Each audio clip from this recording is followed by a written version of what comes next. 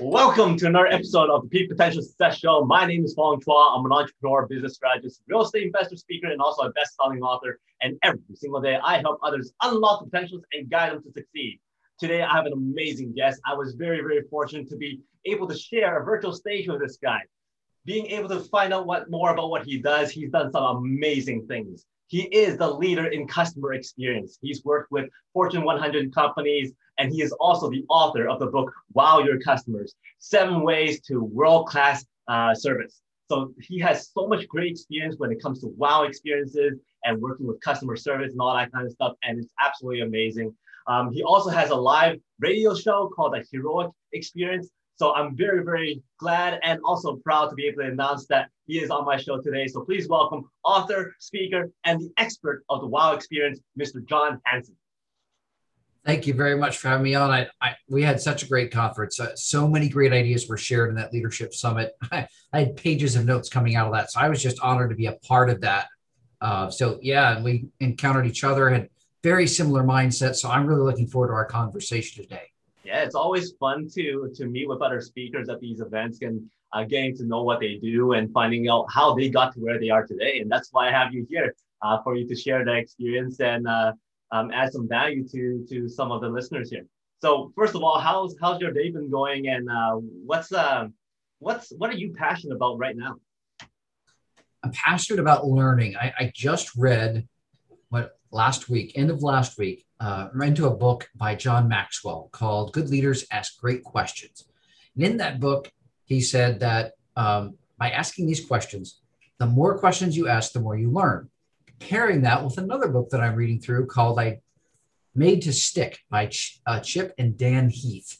And in that, they said that as people learn more, a learning gap is exposed. And here's the thing that blew my mind, and it might yours as well. The more people learn, the more the gap bothers them. Meaning, people that are content with what they think they know are less likely to find the answer to a question they don't know, or are less open to ideas, new ideas, fresh ideas from others, because they're content with what they know. The more people learn, the more hungry they get to fill in the gap because they know, I don't know everything. That was just a huge paradigm shift for me because I love to learn, I love to read, I love to study and research.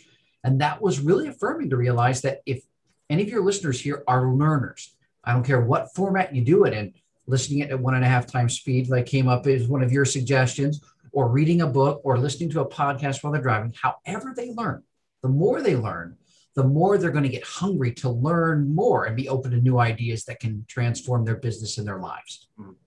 So for yourself, how did you get to where you are today? What was your history? What was your path? I would say 2 tracks. And as I looked back at them, I realized that they're woven throughout my entire career, no matter what steps I took. Number one, and I think this was the primary driver, I've always been empathetic, meaning that I naturally put myself in others' shoes. When I was a little kid and I'd be watching a movie and somebody would be going through either a very painful or a very embarrassing situation, I couldn't watch, or I'd leave the room because I felt how they were feeling. And these are just actors. Later on, as a young adult, I learned to separate myself emotionally so that I could enjoy the movie. Like, no, this is an actor and they're going through this. This is pretend. I had to literally tell myself. The plus side of that is that it gave the ability to work well with others, whether I was a leader, whether I was a colleague, whether I was working for someone, in customer facing roles in particular. Empathy is a superpower. And I had that hardwired into me. The other part that was kind of woven through was that most of my roles have been customer facing, all different kinds of industries, external and internal customers. And because of that bent towards empathy, putting myself in their shoes, doing things so that I could make them more successful, that automatically enabled me to be more successful in any place that they measured it. And I didn't know that until well into my career, where they actually measured those things: customer satisfaction, or CSAT, quality, accuracy, the feedback and the reviews. I didn't have those tools until well into my career. And that's when it validated for me in very hard, measurable terms that I knew how to take the very best care of people and work well on a team. I had numbers to prove it. So I think those 2 aspects, empathetic and the ability to work well on a team, or to put others first in those customer facing roles, I would say those are the 2 things that are common elements throughout my career. Mhm. So throughout your career, when did the word wow come into play? As I read more and more, and I didn't know it was called customer experience until just a few years ago, 5 years ago, that when I realized that CX or customer experience is what it was called, I just knew that if you were going to have a great experience as a team member or as a customer, it's got to be more than the average or the ordinary. Why is it that in certain industries, usually one or two, very few businesses of any size could have excellent reviews time and again? Brands that we all know, if I said them, like Chick-fil-A in fast food, not an industry notorious for great service. Nordstrom in retail, same deal. Southwest Airlines in the airline industry, American Express for credit cards. So if you look at every kind of industry you can think of, there are companies that set themselves apart. Well, how do they do that? If they do it at every single location, anywhere in the country, anywhere in the world, then it's not accidental. It's intentional. So what are they doing to provide these experiences that are like memorable, that are, wow, I don't get that normally? And think about it. If your company is giving somebody something they only experience 1 out of 20 times, that's wow. That's amazing. I don't normally get that. People think that it's expensive, number one. They think that it's impossible to achieve because only a handful of companies do it. But really, wow experiences are just what in this situation would be out of the ordinary in a good way. And then what can we do to work our ways intentionally towards that? That's how you get to. Now, I know companies might be thinking like, where do you start? Well, you start with simple things and you start inside. That's the biggest key right there. If you're not wowing your team members somehow in something very memorable for their experience of coming to work, they are going to be already looking somewhere else, or you'll have people that are just punching the clock, putting in their 8 hours and going home. You don't want either one. You want team members who are engaged. And if they're engaged in having wow experiences inside, that spreads to the people that come into your business from the outside. Wow. One thing, one thing I do stress a lot to my clients is that you need to think about wow branding. The more you wow your clients, the more you wow your customers, the more they will come back. And I always love bringing up the example of Disney. How many times when you go to Disney World do you say wow? And sure enough, like 70% of the people who goes to Disney are returnees. But something that you said right there that I completely forgot about was you have to wow your own people first. Wow your own employees, wow your own team, so that experience can actually transfer out to the audience or transfer out to the clients. Now, in your experience, what would you say are, let's say, the top 3 elements of what is considered a wow impact? You mentioned Disney. That's a great example. Thank you for bringing that up. That's one industry I forgot to mention. But here's the great thing. So you said 3 things, right? So number 1, it's the small things. Do you know that at Disney World, all the trash is emptied from below? No one has ever seen emptying trash cans as they go down the streets of the magical kingdom. And that was on purpose because they knew, well, that's just not going to fit with the image or the brand, the experience that we want people to have. So little details like that are thought out to the nth degree. You're like, but we're not an amusement park. We don't have that kind of money. If you're coming up with reasons why you can't incrementally change, everybody has a brand, whether they know it or not. So the second thing I would say is you have a brand already. What is that? If you don't know, it would be best to bring in somebody that's never encountered your business, your website, your people, your customers, and have them, someone you trust, have them come in and say, tell me what you see. What's your first impression? Give us fresh eyes. I want to know what's our brand. Because oftentimes when you're in the business, it's very hard to see what your business looks like. So that second thing is Disney knew they had a brand. What was the brand? Magical. Well, you're not going to have magic if somebody's emptying trash right in front of the kid or right in front of the adults. Just the whole idea of that is no good. So it's the little details that go into your brand that end up being, and I would say the third one is this. You don't know what your brand is unless you ask. So often there's a disconnect. You think because you're publicizing this, you think because your imaging and your pictures and your text and your content is this, that's what you are. But the disconnect is if you're not asking your team members, which they call voice of the employee or VOE, or your customers, VOC, voice of the customer, if you're not asking for their feedback, then you really don't know. And oftentimes there's a disconnect. And the bigger the gap, the more of a problem you don't realize you have. Get that free feedback from clients that love you, that have been with you forever. Ask them, ask your team members. They're on the front lines. They know. Ask them for their feedback. Once you get that feedback, here's the third part. Close the loop. So plenty of companies send out surveys. They ask people questions, but oftentimes it's only to measure how they're doing. They don't do anything with the information as far as communicating back. So here's what's going to blow your mind, the minds of your customers and your team. If you ask for their feedback and then they send you their feedback and then you say, thank you for your feedback. We're going to get back to you as we digest all the information that we've got. And then however long it takes, a couple of weeks, a month, then you go back to them and say, here's what we learned, some of the best things. And especially if their idea was chosen, make sure they know that. Communicate back to them. Thank you for sharing that with us. We improved this, that, or the other, and it saved our clients and prospective clients. It enabled us to eliminate some issues we didn't even know we had. Thank you so much for doing that for us. Take it another step further. And I call it the red carpet treatment. If you have someone who is a key client, been with you forever, that you look at the revenue they contribute to your company, and they give you some feedback that's excellent, bring them in. If they've never been into your facility, if this is possible, if they're in your area, bring them in, have a tour with the senior management or the owner, show everything that you do, show where their idea was implemented and the improvements that it made, have lunch with them on the premises. I guarantee you that they will be blown away because nobody has ever done that for them. You're talking about a wow experience. Now you just elevated your brand with someone who already knows, likes, and trusts you. And after a little bit of time, after you give it a little bit of time, then follow back up with that person and say, do you know somebody else that's looking for our service or our product?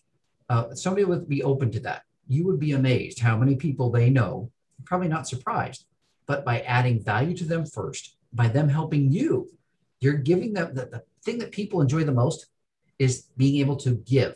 People that are typically generous. And if they can find a way to give to a company that they like, now you've given a way for them to improve something that they love. You're going to have them not only loyal, but then they'll also help to grow your business with people that are similarly minded. So those are the three things I would say. Absolutely well said, because I know a lot of people are putting that down and go, okay, I need to take all these three things and implement it into my company. So my next question is 3 parts. Number 1, what's the biggest unwow experience that you've ever gotten without, naming names? Part number 2, what is a very, very common unwow that most of your clients and people don't realize they're actually doing? And then number 3, what is the biggest wow moment you've experienced or that you've implemented in one of your clients' experiences? Got it. Yeah, great questions. Okay, so my biggest unwow experience, and I think a lot of people can relate to this. I had a vehicle repair. The part I bought from a chain parts store, took it down. So I'm taking time off of my day to get my vehicle fixed. I get the part, take it to my mechanic puts it in. After a couple hours, it doesn't work. So then I take it back to the parts store and say, this part didn't work, I need another one. Rather than say, absolutely, you were just here a few hours ago, we understand, we'll test it. No, I was told you need to buy another one because we're going to send this back to analysis to our headquarters. And then if they deem it to be a part that's not working correctly, then we'll refund you. So I had to buy 2 of these, then take this back down to the garage and put that in, and that one worked. So in my own mind, I'm like, I just verified that this part didn't work, and now it does. So I was treated like a criminal rather than a customer. Okay, that's one of the biggest unwow. So I'll never go back to that chain again. But I'm one of those quiet customers. I didn't post it. I didn't tell the manager I'm never going to shop here again. Why? Because I got a lot of stuff to do. I don't have to. My personality is not that. You might hear that from a person that's more outspoken, but you didn't hear that from me. Mm-hmm. And the stats are, this is amazing, Fong, 96% of the silent complainers don't come back. They don't make any noise, but they tell others. So they might not be telling you, but you really need to be asking the quiet personalities. What do you see that's not right about this? What can we do better? If they are not, the ones who are openly complaining are looking for a solution. It's the ones that aren't saying anything you need to be concerned about. So that was my unwell moment where I had to pay for 2 and a shocker, They never refunded me for the other one because I guess it Oh, tested out fine. Yeah. So I spent 2 additional hours and a few $100s more for a part that didn't work. That's my biggest unwow experience I can think of. A common unwow is to treat. I have the saying in my book. It says that our customer experience is best proven when things don't go the way they should. Even horrible companies can do okay if the transaction goes from smoothly from start to finish. You can go to any fast food restaurant. If the order comes through like the way you ordered it, that's fine. That's okay. That's all right. But in the area of wow, the actual way you can wow people is when things don't go the way they're supposed to. They're already internally bracing for this conflict where you're going to be fighting them and you got to prove it to me. And I'm not going to give you your $5.38 back. The wow. So the unwow is you treat a transaction, if it's a credit or a return or something, you give them no grief because they're preparing for that. They're bracing for that. But the way you convert that, so it makes it kind of like a relief, but it doesn't make it a wow moment. What makes it a wow moment is that you close the loop and find out why did that go wrong in the first place? Do a little bit of research yourself.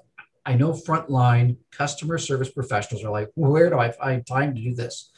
You've got to have an internal quality team of some kind, no matter how big or small your company is. Find out how that happened in the first place, because if you're on the front lines, the odds are you're going to get more of the same. So the common unwow is treating it like an everyday transaction when you fix something that should have been done right the first time and you make a big deal about it. You say, apologize for the inconvenience. Our goal is to do this accurately every time. We would love to have your feedback on this. Here's a $5, 10%, whatever coupon for your next order with us. I had a gentleman actually where he bought a simple product. It was an air gauge for his tires and it didn't work. So he sent it back and they said, apologize, that didn't work. We'll take 10% off your next order. They didn't give a refund. They didn't replace it with one that worked. So they turned in something that could have been a wow moment into a very unwow. So don't just take care of the issue. See if you can find out what caused the issue. That's a common unwow. And I would say the biggest wow that I've experienced, it came as a team member. And I still remember it. I even get goosebumps when I tell the story 25 plus years later. So here's the takeaway. Customers aren't just the people that pay you money. I have a course all about this, but it's actually, there's 4 types. And the second type is your internal customer. So your internal customer relationships, Sir Richard Branson of Virgin said, take the very best care of your team members so they can take the very best care of your customers. Mm-hmm. They're even more important. You would never tell a paying customer this. John Hanson did not say, tell your paying customers they're not as important as your team members. Don't say that, but it's true. If you have no team members, you can't take care of your customers. And if you don't have happy team members, they're not going to happily take care of your customers. But the biggest wow I had was 25 years ago. I was a counselor at a summer camp. I was a counselor every week for 8 to 10-year-old boys. So I don't know if I have to tell you the energy level that goes with a 10-year-old boy times 8 to 10. Every week, I'm in charge of making sure that I'm keeping them safe, having a great time. By the end of 8 weeks, I was exhausted. I'm in the last week of camp, looking forward to the end, but probably looking just dead tired. And I'm sitting at my table, and the camp manager, the program manager, the guy that's in charge of all the people that are in summer staff, comes up to my table and he says, John, at the beginning of the summer, I had concerns about you. I wasn't sure how well you would do as a counselor, but I can honestly say that you're one of the best counselors I've got. Again, it triggers chills every time I say it, because I can remember where I was sitting. I can remember him walking up to the table. I can remember how it felt. So that was the biggest wow moment I've ever experienced in my life, because every time I share it, years later, quarter of a century later, I still feel the emotions of that wow moment, and it's stuck with me. It'll stay with me my whole life. That's the power our words can have by affirming someone with, I thought this, you did this, thank you. Specific recognition can go a long way to a wow moment internally. Imagine external ones on top of that. Wow. I'm going to say wow a lot during this entire interview. I can't stop That's it. scripted, right? I keep on hearing it, and I keep on asking questions with that word in it. So it's you can't avoid it. But with regards to all these stories that you've shared, a lot of it has to do with that human element, that human connection and that relationship building and how you make that person feel, right? Now, when it comes to a lot of these companies right now, in order for them to get their team members, their employees to follow suit on customer service and all that kind of stuff, scripts are being made so that they follow a certain checklist, they follow a certain script. Now, there's a very fine line between following that script but then still having that human element. And I'm sure there's a lot of people here who has that experience that goes, wait a minute, did you actually hear what I'm trying to say? You're just going down the list, you're asking the questions, but I already answered these questions, or if you listen to my answer, these questions don't apply. So how do you coach or consult with companies to go, okay, wait a minute, yes, you need a script so that you're able to train properly. However, you need to give the power to your employees to deviate away from the script if need be. Where's that fine line, or how do you kind of consult that? Yeah, that's another great question. I had the privilege, and I didn't feel like it at the time, but I was downsized by a Fortune 100 company where I had leading stats, but they needed to cut a few hundred people, and I was one of them. But in order to keep the benefits that I needed, because of one key part that was happening in our personal lives, I couldn't go somewhere else and not make up the difference of what I was losing in the benefits. So I found a place, but it was in the contact center for this Fortune 100 company. So I am in a call center for almost a year. I will tell you, though, it proved to me that I had what it took. Within 90 days, I was training new hires because my CSAT scores, my compliance, my accuracy, my time, my average handle time was top of my team. And I'd only been there 90 days. So I have abilities to do this. But I would say, well, somebody's like, well, okay, so you're naturally gifted taking calls. Didn't mean I enjoyed it. But here's what I did. You talk about scripting. There were scripts. Oh, absolutely, there were scripts. You can't miss a word or you're dinged on that because it's a compliance thing. So what do you do if you've got scripts? So I'll answer that first. First of all, if you have scripts, it doesn't mean you need to read it like a robot. Imagine if your kid comes up to you for a bedtime story and you read it like a compliance script. You think the kid's going to enjoy it and come back for more? Heck no. So when I had a compliance and I had to read through it, I would say, bear with me. I'd inject a little humor. And I said, I'm going to go through this as fast as I can. But as I was reading, it was like I was reading a bedtime story. I would add inflection. I would smile. Your smile comes through. I would make sure I was saying it as fast and as smoothly as possible because they knew they had to hear it. So they might as well enjoy it while they're hearing it. You know what I heard more than once from people? They said, have you considered doing voiceover work? Because your voice is just so enjoyable to listen to. This is at a call center. So I would say that infused life, energy, smile. When you're reading these things, you have to read anyways. If you don't have a script, active listening, if there was ever a soft skill that if you could put it in a bottle and you could give to people, active listening would be that. Because you're right. You get so many calls, and I know what that's like. I know what it's like. Another phone call, and you've got so much on your to-do list, you can never get it all done.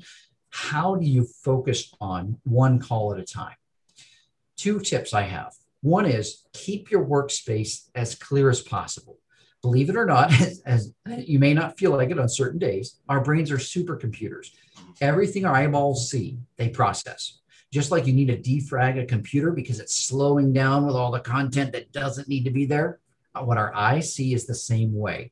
Give yourself white space on your desk. Mine is brown space because I have a brown desk. Make sure there's space where there isn't stuff on it, notes or papers or pictures. Give yourself space. Your brain needs that to decompress. That's number 1.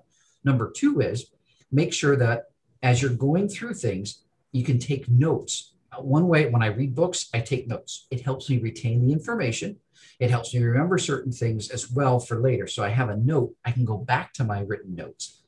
You shred them at the end of the day. But it's proven that if you like to write things, auditory, write down what you're hearing them say. You may pick out some details that you didn't hear. So I get by writing. If you're somebody that's auditory and you can pick up and listen so well just with what they're saying, mirror back. Mirroring back when I would say, so you're saying that just to confirm I'm hearing right. So you're saying this happened and this should have happened instead. I can understand. So along with mirroring, you're acknowledging that it would be frustrating. You're not saying, oh, you're right. We're a terrible company. I can't believe you bought from us. You're acknowledging the fact they're frustrated and not like not like the ones we typically get. I know you're thinking in your mind, like, oh, I'm so sorry, Mr. Hanson, that did not come across like we like it to. Normally, that's not what happens. And it sounds so scripted. Their responses, they say it hundreds of times a day. It has no meaning. You have to say it as if they're sitting across from you. So along with mirroring and acknowledging, you're hearing what they're saying so you can apply some solutions within the boundaries of what they're allowed to do. How about if I did this for you? Or I'll do this for you, but I'm only capable of doing so much. I would be happy to connect you with, and if you do connect them with somebody, if at all possible, do a warm transfer where you say, let me connect you. So you connect them in person live to the next person. You tell the story in the summary so they don't have to say it again. And they know what you're saying to the person they're being transferred to, not, oh, the person's on the phone and they're a big pain in the butt. And then, all right, I'll transfer you now. They know that there's transparency there. So I would say those are all ways that if you have to be scripted, infuse life into it, infuse energy, enthusiasm, and a smile. It really comes through. And if you don't need to script, but you have boundaries, stay within those, but do the best you can through your active listening, through your acknowledgement, and through your problem solving for them. And I guarantee you will see improvements on scores and reviews because people know things are going to go wrong. It's like those teams that have a perfect record up into the playoffs. They're just waiting for that shoe to drop. And when they actually lose one, they perform better than if it goes right up to the championship game because everybody's like, it's never happened before. You imagine the pressure. So people expect things not to go right. What they don't expect, you can blow them away, is how you work through that with genuine interest, genuine acknowledgement, problem solving. That is how you can work within scripting in a way that still engages people. Very, very well said. It reminds me of the time I called for to get a bill taken care of the energy company. Okay. And first of all, you go through a whole bunch of these menu systems. Yeah. Find the right menu to talk to the right person. And eventually you go, wait a minute, I missed all of that. I need to repeat. And then once I got to somebody, oh, I'm very sorry about that. Let me send you a ticket and we'll escalate the issue. I've had that line said to me 4 or 5 times. By the 5th time, I go, I don't want a ticket. Just get me to talk to a supervisor or a manager or somebody. Finally, I got to a manager. And the very last line that manager said was, let me issue you a ticket. I just hung up. I'm like, I had no. Oh, no. Oh, yeah. Nowadays, if people are calling, that it's because they couldn't take care of their issue online. They couldn't do it on their smartphone. They couldn't do it on the website. There's a reason that they're calling now more than ever. It's their preferred method of communication, whatever it is. If somebody's picking up the phone, it's because they want to talk to somebody. Exactly. So yeah, at companies, if they could get a clue of they're not doing it to bother you, they're not doing it to waste your time. Most people, especially as they get younger and younger, love self-service. If they couldn't figure it out through self-service, they need to talk to somebody. And people that are self-service, they're usually so easy to work with. They're just explain what's going on, if it needs an explanation or fixing something or changing something. That it's so easy to take care of people that are do-it-yourselfers. Yeah. It doesn't have to be as complicated as it is. Mm-hmm. Yes. So based on what we've been talking about so far, a lot of this is in your book, your WOW experience book. Now, for somebody who goes, you know what, I don't have a business, I don't have a team, I don't have a company, why should they still read your book? That's a really good question. We're coming out with an audio version. I'm going to be recording it sometime next month. Mm-hmm. So if you like to listen, you can listen rather than read. I have not been told that it's good bedtime reading. So apparently the stuff is interesting enough where people don't crack it open and they're like asleep a minute later. The reason why is talking about wow, they better not fall asleep. I know. That would not be a good calling card, would it? There are 7 points to the book. And if you look at the 7 points, whether you're in a customer-facing role or not, if you implement these personally and professionally, I guarantee you, whether you're in sales, whether you're in HR, whether you're in management, whether you're a solopreneur, it doesn't matter. If you apply these 7 things, a winning attitude, organization, word choice, teamwork, humor, empathy, and providing more, that's WOW them. It's an acronym, so I can remember it. Those things, I guarantee you, are going to make impact in your life personally and professionally. I enjoy, they say when you write a book, the one who writes it learns the most. I learned a ton by writing it. Brian Tracy was kind enough to write a recommendation for the book. I took his publication course so I could learn how to take a project, that book I had in my mind, 18 months later to publish it. Mm-hmm. So I learned so much, and I know that there's enough in that. That's just some takeaway nuggets. It's designed to be easily read, easily digested, with lots of things you can do right away at low or no cost at all to implement in your personal and professional life. Great. So everybody out there, make sure you find that book. It's going to change your life. It's going to give your life wow moments. And it's available on Amazon. Yep. Now, when it comes to your leadership skills, you actually had a really prominent role in the military as a very, very strong leader there. Now, would you say that because you had a military background, that also complemented in your entrepreneurship ventures? I think so in a couple of ways. As an employee first, because when I came back from deployment, I was an employee. I wasn't an entrepreneur. The biggest thing that it gave me when I came back was how to work through stress. Two things. Number one, people assume when they heard the word stress that it's bad. But in the military and in other places and in the metal industry, you've got to stress things to know if it's of quality or not. If you don't stress the metal, then the last place you want to find out if it's going to hold up is when it's in a building. You've got to do stress tests on your material. Same with professionals. The military does this, of course, because before you go into battle, you really need to know if someone is going to be reliable and follow through on their training. People's lives depend on it. Well, because I had stress coping skills, I was in a contact center in Iraq, in two different places, northern Iraq and the Green Zone in Baghdad. And we were on 12-hour shifts monitoring a radar system. And it could go from 11 and a half hours of sheer nothingness, reading a book, monitoring the radar, taking turns. I wasn't reading a book while I was monitoring. We'd switch off. The other guy would be monitoring. I get a break. So I'm working on schoolwork, reading books, writing papers, and he's on the radar system, and then we'd switch. Well, it could go from 11 and a half hours of nothing to all of a sudden alarms go off. Everybody's yelling. The stress level goes through the roof instantly. If it was a real event, we had 30 minutes to get a detailed Excel report with a map to headquarters with all the details in 30 minutes while all the stressful stuff's going on, while we're figuring out what happened, where it happened, and all that. If it wasn't a real event, if a false alarm, we had an hour. But what I learned was you could only do so much so well if you take a deep breath, focus on the next thing.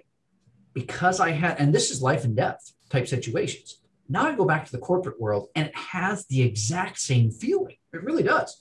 Hormones are racing, your heart's pounding, your mouth is dry, you're like trying to do this, that, and the other, and people are calling and emails are coming. It's stressful. And all I would do is take a deep breath, remind myself that nobody dies. I need to do the very best work I can on this thing in front of me. And if I get to the end of the day and I don't get everything done that's in my tray, I'm coming back tomorrow and I'll do it again. But because I had that perspective, my stress coping skills were tied to something that had life and death. Now I could apply the same principle to something that wasn't. And those stress coping skills helped me perform well in those. We had people that got let go because of compliance or other issues, or I think the stress got to them. We'd have people that transferred to other departments. We had people that quit. And I was able to not only weather that, but have great marks through it. So I think the stress coping skills were tremendously helpful. But I will say this to you. Somebody's like, oh, man, I knew I should have done the military. No. That's the stress coping skills I got out of it. Leadership, on the other hand, as I shared in that presentation at that summit, leadership is not what you do. It's not a role. It's not a title. It's not even being in the military or certain industries that are known for it. Leadership is the capacity to lead. We talked at the beginning of this podcast about the fact that people that learn and that learn more and more, that's what your capacity to lead is. Meaning the bigger the cup gets, the more that gets poured into your capacity to lead, your potential to lead, the better you can. So leadership is just like a muscle. It can be strengthened. The biggest thing you need to take away is that I'm not a leader because I'm not in a position of leadership. Nonsense. We all have the opportunity to lead ourselves and others, and we need to start with ourselves first because that's what we can best control. But then you would be surprised about the influence you have on others. If you're focused on leading yourself and improving yourself, you'll find that you're actually influencing and leading and engaging others that are watching you more than you realize. Mhm. So yes, that aspect of leadership it's an advantage because I had, but I also looked back, and that was back when I was in my early 30s, where because the rank got higher on my chest, I assumed that I needed to know everything. And then if I didn't know something, I see that immaturity in my leadership where I didn't rely on someone I could see was more talented in a certain area because it was threatening to me as an immature leader. If you've got people, I've read it, seen it so many times. If you're the smartest guy in the room, you're in the wrong room. Surround yourself with people who are smarter, more talented than you, because they will make you better. They'll make your team better. That's the mark of a true leader. Have you found that you were able to make more risky decisions when they're no longer tied to life and death situations? I think so. And I think personalities do have a play in this. There are some people that are just naturally more cautious. There may be people that are more nuts and bolts because I have both aspects of an entrepreneur. I have both the visionary, big picture, exciting idea, and then I have the steps to get there. I'm privileged to have both. I took Gino Wickman's second book. I read Traction and then I read Rocket Fuel. In the book, it offered a free online assessment to identify what kind of entrepreneur you are, visionary or an integrator. Visionary, big picture, charismatic, always chasing after things, always going after the big idea, able to sell it, very charismatic. Nuts and bolts integrator is more of how do we break that down by steps to get there. Someone who's trying to do both will actually end up draining themselves or going against themselves. And that's where I found out that, I'm 67% visionary. I get lots of big ideas, but I'm 96% integrator. I am a nut and bolts guy through and through, where I love the steps. I don't need to be out in front of people, although I love the public speak to add value. I don't need the credit. And large visionaries do, because that's what drives them to do even better. It's actually a strength to them. Where an integrator, they don't need to be in the spotlight. They want to see their ideas work. So I think having those two aspects, it did help. The military did, but you, again, don't have to be in the military, especially if you've always been entrepreneurial. I would say take that assessment, find out what your strength is, because whatever the opposite of that is, you're going to find that that's draining you. That's taking away time and energy from what you're best at. What was your biggest challenge transitioning into entrepreneurship then? I think the biggest challenge for me was, as a sole breadwinner, there's a lot of risk involved of taking that step.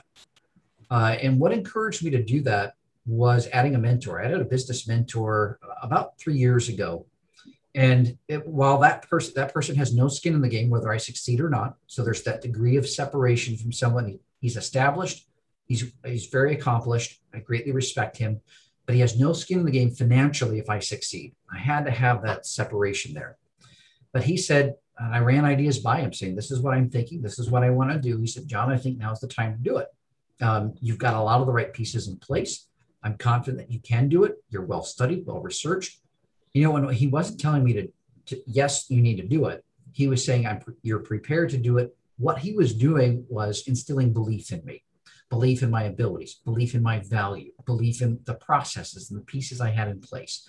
So I would say that was probably the thing that helped me. But the greatest risk to me was, if this doesn't work, then we're not going to live in a box, but it's not going to be good for our family either. It's going to be very hard. And I still made the decision to move it. And I'm so glad I did, because the writing was on the wall of the place I was at before that it wasn't going to be a good long-term fit anyways. And the last time I didn't have a plan B, that didn't end well for us either. So risk reward is there, whether you stay at a secure job or whether you take that plunge. But what I would encourage people to do when that risk is there, run it by somebody who has no skin in the game, who's well established. Ask the hard questions. Don't ask questions to verify whether you're making a good decision or not. Ask them, is there anything that I'm missing here? Is there any reason why I shouldn't do this? Are there some things I should have in place first? Ask those tough questions, because that can help. It won't eliminate risk, but it can help you be aware of what the risks fully are. And I think that's the advantage of adding a business mentor with that degree of separation. Wow, awesome. So you transitioned from one to another to entrepreneurship, and then you've also transitioned into becoming a radio host of your own show. Where did the name The Heroic Experience come from? And then also, what is the premise of the show? Yeah, so it came from a conversation with the owner and president here. I went full time with I took my side hustle full time January of 2020. I had speaking gigs lined up. I had consulting clients. It looked like April was going to be in the black. And like a lot of other people, I got totally railroaded by COVID. So I pivoted 2 pivots later. Now I end up being in the best opportunity of my life where I get to be an intrapreneur. I get to help bring in new arms of business, grow current arms of business. And it's all up to me to do that. No helicoptering or micromanaging. Gave me the stability for my family, gave me the opportunity to create and grow several things. I love it. Best opportunity of my life. Well, in one of our conversations, that's where I had a light bulb moment. Our parent company's name is Accelerated Revenue.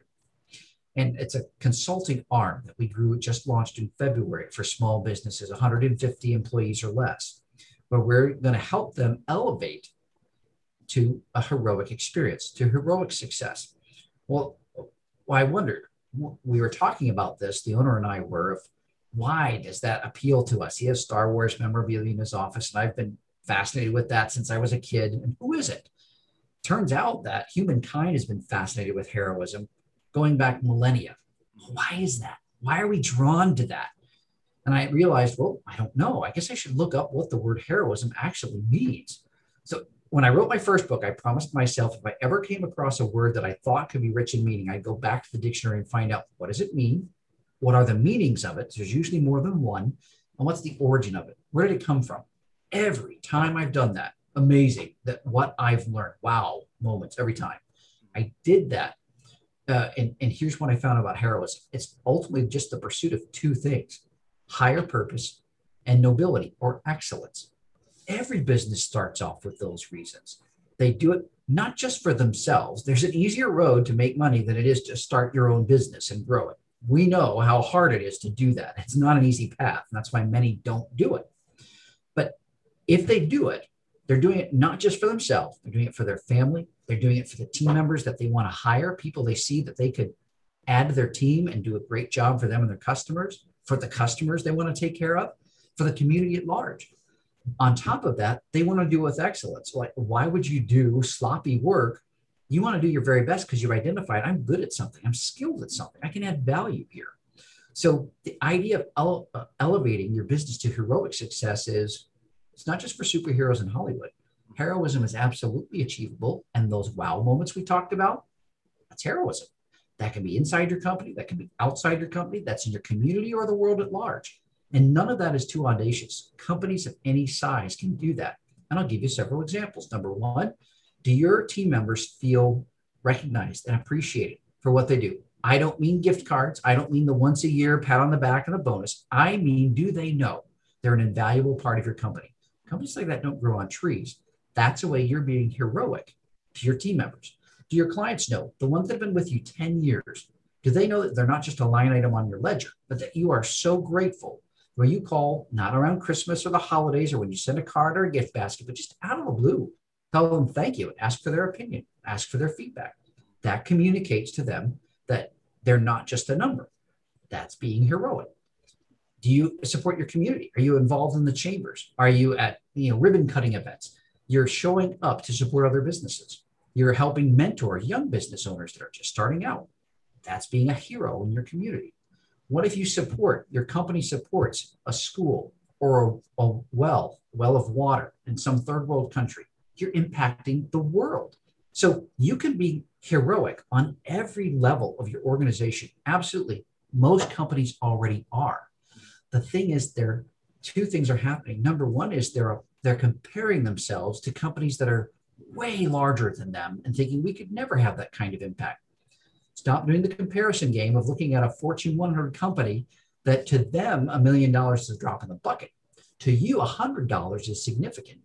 Stop looking in comparison, look at impact. How are you impacting the people you touch? That's number one. Number two is intentionality always trumps volume. Quality always trumps quantity. I don't care what industry you're in. You can produce a million things, but if they're done with poor quality, all you'll be known for is producing lots of cheap stuff. If, on the other hand, you're creating something of great value and you're only doing a handful of them, the amount of effort and work that it takes to create that masterpiece, that's more important because you know the impact that it has and the value that it has. Stop looking at quantity, look at the quality. If you do those two things, you'd be surprised at how well your company is running already. What we find is oftentimes because people are in the day-to-day, it's like when you have a little kid and they grow up to be a teenager. Yeah, you notice they're getting bigger, but it's your friends that come from out of town. And the last time they saw your kid, they were a toddler. Now they're a teenager and driving a car. The difference they see is just night and day. To them, it's shocking. To you, it's like, yeah, they got there. The challenge for people in the business is that it's hard for them to work on it because they're in it every day. And third-party verification. Our coach tells our teenage kids, you should clean your room and you should do it as soon as you're told. So the sooner you do it, the sooner it gets done. All of a sudden, they're cleaning their room when they're told to do it. And I know we've been telling them for years to clean their room. What parent doesn't have that? What, are we chopped liver? No, it's third-party verification from someone they also respect, but aren't intimately connected with. That's telling them the exact same thing. That's where the value of having a third party you trust communicate the same things you've been saying or new ones. And someone that takes ownership of it, someone that has accountability for it, someone that has steps to implement it, rather than adding more hats or trying the latest fad, having a third party you trust can help create a game plan that fits into your company, your goals, your budget, your values, and can help get there by taking ownership of it. That's the value of a third party. And that's what we're excited to do for businesses of all industries of that size, 150 employees or less, because heroism is absolutely achievable. It's being done every day, all across the country, if not the world. And we can help create a roadmap to get there. Well, absolutely awesome. So everybody, make sure you check out that radio show. It has lots of great content. And Shirley, like after you mentioned it, your voice is absolutely spectacular. I can listen to you speak for forever and keep on asking you questions. I've had the privilege of talking to people around the world over the phone. I think that helped having so much over the phone because all you have is your voice. Yeah. They don't have it face to face. So I have no body language except for what comes through on the phone. So smile, yes, but I don't have anything else to communicate. It's tone, it's word choice, and it's whatever body language comes through the phone. And I think that really helped because I'd done public speaking for years up until then. But I think honing my voice on top of being comfortable in front of people, I think is what helped take things to the next level for virtual events, but especially in person, because I love to do it. And now I've learned how to communicate more effectively with my voice. So while I didn't like the contact center because it wasn't a forever job, I did benefit tremendously from it. So for somebody like yourself, when you listen to your own voice, are you one of those like, oh, I love it. It sounds perfect. Because everybody says they hate their own voice, right? So for you. No, I think I had to get used to, I'm going to sound different than I think. And that's okay. Because if people liked hearing me and I don't like how I sound, it must be okay. Yeah. I think I had to get over that. And I think because I had enough people tell me that, I then knew that, all right, rather than trying to change my voice, which comes across totally inauthentic, so fake, I just needed to learn to communicate more clearly with more energy. And I think that's what's infectious, not so much how I sound. Although I'm sure if I sounded like Ben Stein or something, people would be totally tuned out. So Bueller, if I had that kind of a voice, I don't think that would help anything. Yeah. Nice. Now, if you had an opportunity to be on the world stage, to spread one message out there for everybody to remember, what would that message be? It's the book I'm working on right now. It would be the fact that I'm so excited about this because this is a universal message, even more than customer experience. And it's the idea of winning at life. And again, I found this in the dictionary when I was writing my first book. I said, time out, John, don't get distracted. Finish your first project. So now I'm on the second one. And the basic thing that I without giving the book away, is three things. Number one is, and when I saw this definition in the dictionary, my world literally just stopped. I stopped breathing. It hit me like all at once. If you have the wrong definition for winning, you will label yourself, and there's plenty of places in the world that will do this for you. Business, sports, academia, your own well-meaning parents, siblings, yourself will apply these labels to yourself where we equate winning, and it is a definition. Yeah, I'm not saying it isn't, but it's one of them. I don't believe it's the most important one. The one definition that we think of is blue ribbon, gold medal, coming in first, excelling in competition, A plus, 4.0, all those measurables, right? That if you don't hit that, well, if you're not, like Ricky Bobby said, right, in Talladega Nights, if you're not the winner, you're the loser, right? That idea of if we don't come in first, then you're the next place loser. You're the first one that lost. That's the idea of winning compared to someone else. If you're defining, so I keep this in front of me on my office desk. It's a blue ruler I got at a place that starts with Wall and ends with Mart, so it only cost me a couple dollars. But I have this as a visual reminder. I've kept it in my car and now my desk that I've got in office, that I should never compare myself to others. My ruler needs to be John today compared to John 5 years ago. And every day going forward needs to be looking back at who I was and what I've achieved. Progress is the goal, not perfection. Number two, if I'm looking at somebody else's life, it's always with a bias, it's always with my own filter, and it's always an illusion. The thing that we see in others' lives that we want is projecting on their lives what we want. If you were to peel back the curtain, to look into their own lives, you would find the vast majority of people that appear to have what you want aren't happy either. Don't compare yourself. So their reality, the only reality you can fully know is your own, not somebody else's. And then the third one is on this ruler. There are little marks on this ruler, and the very smallest one, it's right here. It's a millimeter. That's the smallest. Progress is the goal, not perfection. And believe it or not, I'm going to shock you. If you read people's lives, and I read so many great biographies of people that have achieved great success, the 12th inch is never the 12th inch. It's the start, and they go back to the first inch again. They are never done. John Maxwell said the greatest danger is today's success. If you camp out on success today, it's just like riding a bicycle. As soon as you stop, you don't keep going forward, you don't even stay standing up. You fall over. Worst, you could start rolling back down the hill. That's okay. If you're constantly striving after something, comparing yourself to your past self, and understanding that your reality is the only one you can fully know, then that is the best definition for winning at life.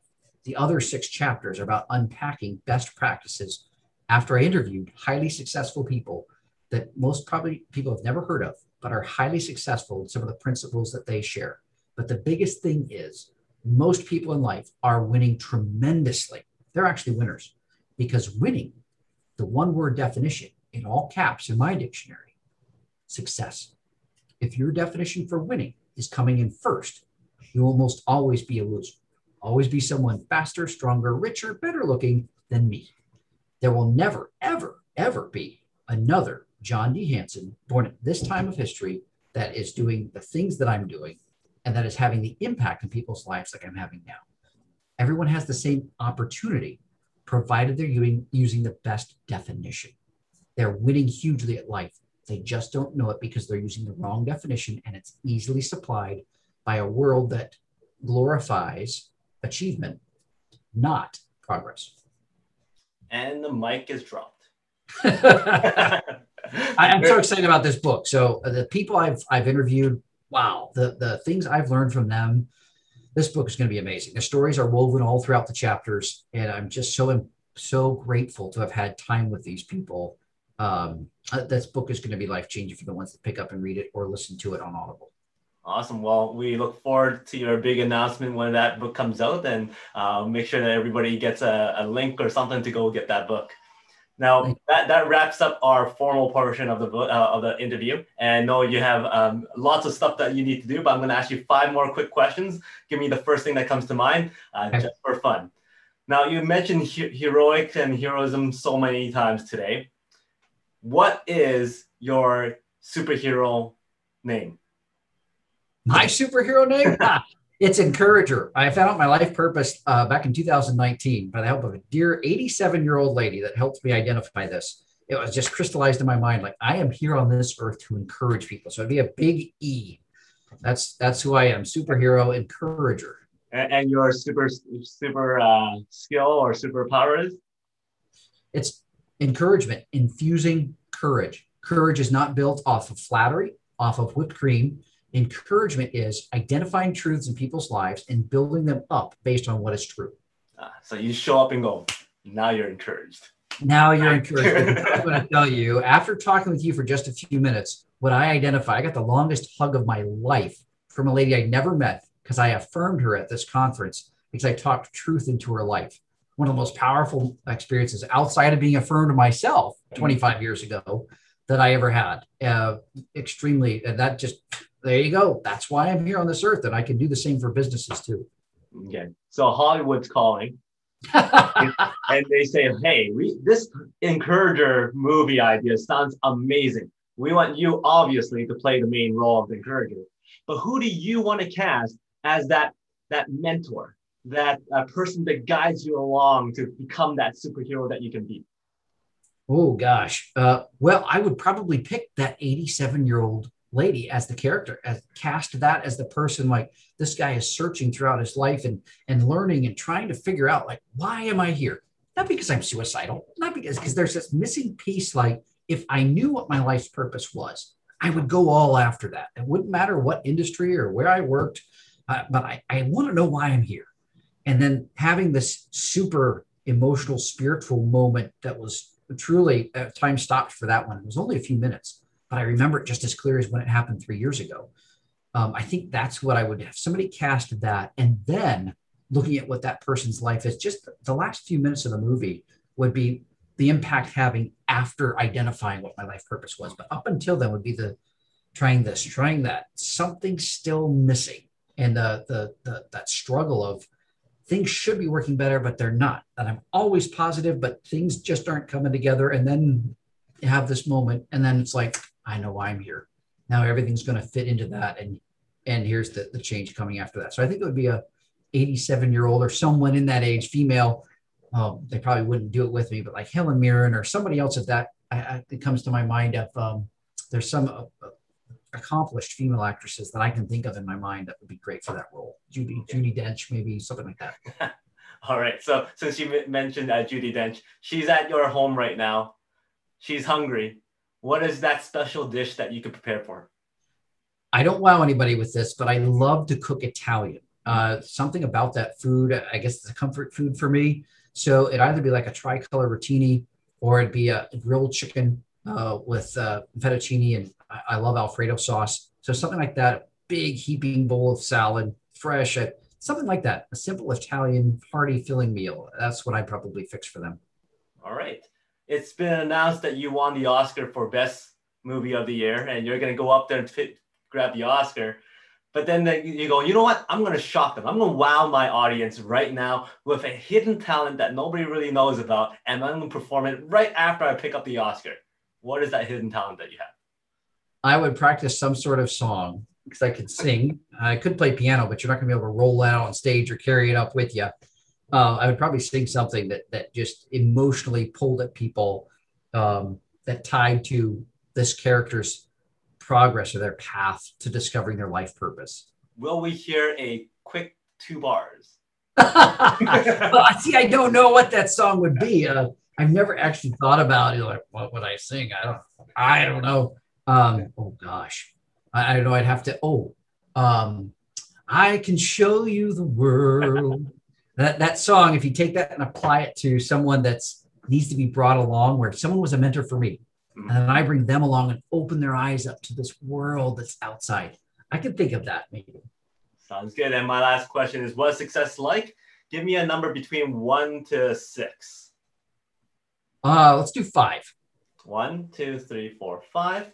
So how is success like? Oh, and you know how many times I see these poor kids falling on concrete. Thank goodness they have pads on. And you think, why would they keep doing that? Well, it's because they want to do what they've seen others do, and they know it's possible. Success is kind of the same way. You've seen other people do it. You know it's possible. You know you're not trying to sell horse-drawn buggies in Manhattan. You know it can be done. I guess you could sell, but you're not going to sell very many. If you want to be highly successful, You look at what others have done and you read the stories in their lives of who they were and what they did before they were famous. That's where the secret sauce is, not when they get there, what got them there. If you do that, all the lumps and the bruises, that's part of the learning curve. The opposite of winning and success is not failure. Failure is simply learning what doesn't work. We don't ding babies for falling down so many times before they can walk. As adults and as youth, we do that to ourselves. Instead, you should be looking at, this is how it doesn't work, and I'm going to figure out how it does. And I'm not going to quit until I do. That's the key to people's success, is just never giving up. That's the opposite of success, not failure. Awesome. Very well said. And that is how success is like a skate park. All right. So thank you very much for your time. We'll wrap it up here. Is there anything else you want to share? And then also, what's the best way to reach out to you? Two best ways. Check out our website, accrev.com, or you can find me on LinkedIn. I'm constantly posting content on LinkedIn. I've grown my family there on LinkedIn to over 24,000 connections across the world. So you can connect with me there, send me a message there. My contact information is on our website, so you can by email. Most people don't feel comfortable reaching out by phone, but if you'd like to, my phone number is on there. It's also on LinkedIn. So all different ways you can get a hold of me. I'm easy to find, and I hope that I can add value to you indirectly, or if you've got something in particular that you'd really like to run by me, I would love to add value and encourage you in your professional walk, in your business, just in your life if I can. So I appreciate this opportunity, tremendously enjoyable, and I will give you this before we sign off, Fong, is I would say that your questions have been so insightful and so interesting and so engaging. It's been one of the most engaging set of questions I've had on a podcast. So thank you for putting that kind of intentionality into it. It's been super enjoyable. Well, thank you very much for that. Much appreciated. And everybody, just imagine if you actually call them, you get to hear this wonderful voice. All right. I'll make sure I got my A game on that day. All right. Thank you very much again. Your wisdom, your stories, your nuggets of great inspiration has been very, very enjoyable. So make sure you guys all go out there, pick up his book, and also tune into his radio show. Great content there as well. So until next time, he is John Hanson. My name is Fong. Until next time, today is the day to unlock your peak potential. We'll see you later.